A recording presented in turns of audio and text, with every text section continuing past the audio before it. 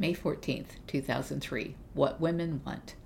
The day after giving Howie a laptop for his 53rd birthday, it was a Dell 5100 Inspiron. It weighed 7.22 pounds, had a 30 gig hard drive, 2.4 gigahertz, 14.1 XGA TFT screen, 384 megabytes, 56K modem, had a 24x CD rewritable DVD combo drive, True Mobile wireless broadband router, Office XP, extended 3-year warranty with free 24/7 tech support, USB 200 advanced port, mini PCI, MS Money 2002, jukebox, Office XP, and a wireless mouse because I just hate putting a mouse on a leash. Dear Howie, I am the one with the ego problem. I have never been able to let others do things for me. I have to disassociate myself from the cats to ask for help, and have to keep telling myself that people are doing it for the animals and to fulfill their own need to do something noble. I know that what you do for the cats you are doing for me, and that your sense of leaving a mark is tied to what you do for people and not so much for the animals. Knowing that has made me feel uncomfortable because as much as I need and want your help, I cannot let you do that for me because of my own overdeveloped sense of pride. You have indicated that I can pay you at some time in the future, but meanwhile, you have invested in an inordinate amount of time and thought into helping me that I have felt powerless to repay. Perhaps I am not as observant as you, but I cannot think of anything that I can do for you to show how much I appreciate what you have already done for me. I am not going to take all of the responsibility for this inequity. You seem to have a very hard time assessing value to your ability. This has been my meager attempt to repay a debt that I consider to be far greater than the price of a computer. This thing wouldn't even cover 10 hours of your time, and you have spent that much on helping me in less than 2 days. I don't even know what your shed cleaning rate is, but it's got to be a lot more than sitting at a desk. He must have helped me clean out a shed. I don't mean to diminish any of the feelings you have, and I am especially sensitive to you feeling kept. This is probably what is at the core of freaking my family out whenever I am in a relationship. I change to accommodate the person because my sense of self has always been in reflecting those around me. Whatever is your desire in life becomes mine and gives me a sense of joy to be helping you whatever it is that you want from life. You have told me that your desire is to make me happy, and that caught me off balance because I am still not certain how to help you help me without me feeling that this is all about me, when it's in my nature to want to make it all about you. The more I learn about the reasons I behave the way I do, the more capable I am of being myself, but that person is still a bit of a mystery to me. I feel bad for you that I am so attached to this place because I realize how strange that must feel for you to come here. It is made worse by the stigma caused by what others may say or think. The only saving grace is that when your friends see the place, they can understand that it is about the uniqueness of the property and not the opulence of the home that makes the island the undeniable best choice of locations. It just can't be duplicated. Frankly, your address is far more prestigious than Town & Country, which has the reputation of being blue-collar. Nonetheless, I do realize that you have had to make a considerable concession with your own pride for a man who is so capable of taking care of himself to agree to come here just to make me happy.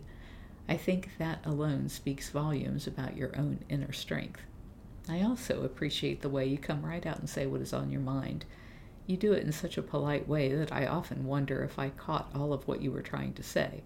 Some of the things you have had to say were probably very hard or uncomfortable for you, but you have had the wisdom to know when it needed saying and the courage to say it. I admire that. I apologize for tearing up on you because that has to make things so much harder on you, but I cry easily, as you have undoubtedly figured out by now. Jews used to hire professional mourners, and I always thought I would have been in high demand. When Alan's father died, a man I had met once, I was the most distraught person in the room. No one knew who I was, and later it was told that they all assumed I was the mistress.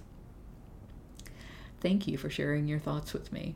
Below are the details on the laptop, so you can think about what you want to do. With LapLink, it is so easy to synchronize computers that you might do well to keep this and buy an extremely small and portable one that you just synchronize before and after trips, like a PDA. That way you have the benefit of the CD burner for backups, the larger keyboard and screen for home use, and the portability of something ridiculously small for the road. Whatever you choose is fine with me. And then Howie sent me this thing called What Women Want. I have no idea where he got it. Young King Arthur was ambushed and imprisoned by the monarch of a neighboring kingdom. The monarch could have killed him, but was moved by Arthur's youth and ideals. So the monarch offered him freedom as long as he could answer a very difficult question. Arthur would have a year to figure out the answer. If after a year he still had no answer, he would be put to death. The question? What do women really want? Such a question would perplex even the most knowledgeable man, and to young Arthur it seemed an impossible query. But since it was better than death, he accepted the monarch's proposition to have an answer by year end. He returned to his kingdom and began to poll everybody: the princess, the priest, the wise men, the court jester. He spoke with everyone, but no one could give him a satisfactory answer. Many people advised him to consult the old witch, only she would know the answer. The price would be high. The witch was famous throughout the kingdom for exorbitant prices she charged. The last day of the year arrived, and Arthur had no alternative but to talk to the witch. She agreed to answer his question, but he'd have to accept her price first. The old witch wanted to marry Gawain, the most noble of the knights of the Round Table, and Arthur's closest friend. Young Arthur was horrified. She was a hunchbacked and hideous, and only had one tooth, smelled like sewage, made obscene noises, etc. He had never encountered such a repugnant creature. He refused to force his friend to marry her and have to endure such a burden. Gawain, upon learning of the proposal, spoke with Arthur. He told him that nothing was too big to a sacrifice compared to Arthur's life and the preservation of the Round Table. Hence, their wedding was proclaimed, and the witch answered Arthur's question thus: what a woman really wants is to be in charge of her own life. Everyone instantly knew that the witch had uttered a great truth, and that Arthur's life would be spared, and so it was. The neighboring monarch granted Arthur total freedom. What a wedding Gawain and the witch had! Arthur was torn between relief and anguish. Gawain was proper as always, gentle and courteous. The old witch put on her worst manners on display, and generally made everyone very uncomfortable.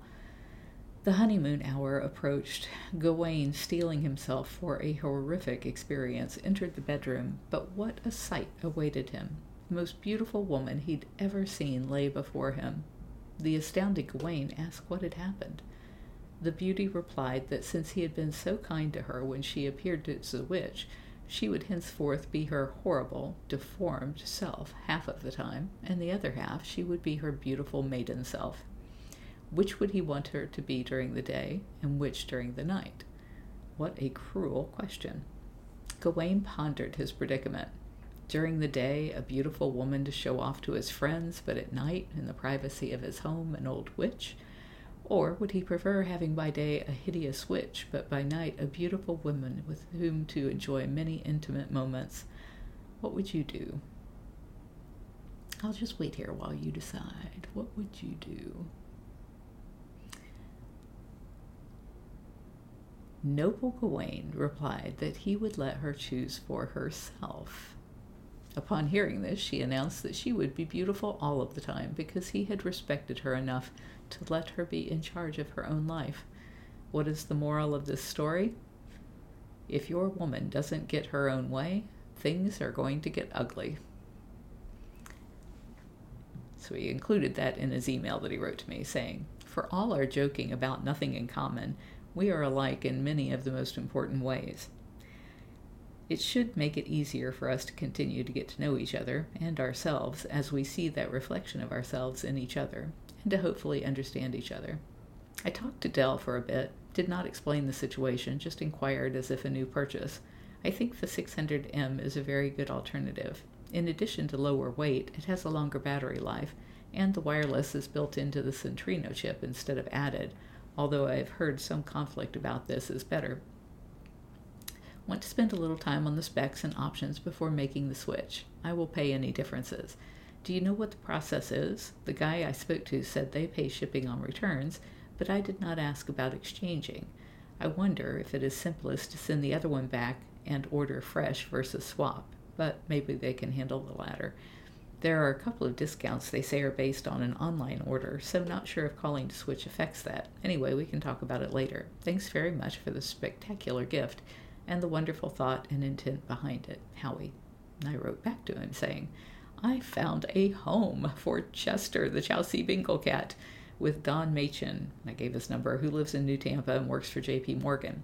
He is 50, lives alone, and has no other pets, and loved it when Chester would bite him. They will be good for each other. Now, Howie can bring Sydney and Crystal and put them on the back porch so that they are safe from Maya, my other Bengal cat. And the reason I had these Bengal cats is because we didn't have cage space for them at the sanctuary, and they made horrible pets, just horrible pets. They spray all over everything. They bite people. Maya would attack people. Maya would attack me. She lived on our front porch for her whole life. I do not recommend Bengal cats to anyone, but because I had nowhere else for these cats to go, they came home with me, because I always end up with the feral cats and the ones you can't touch.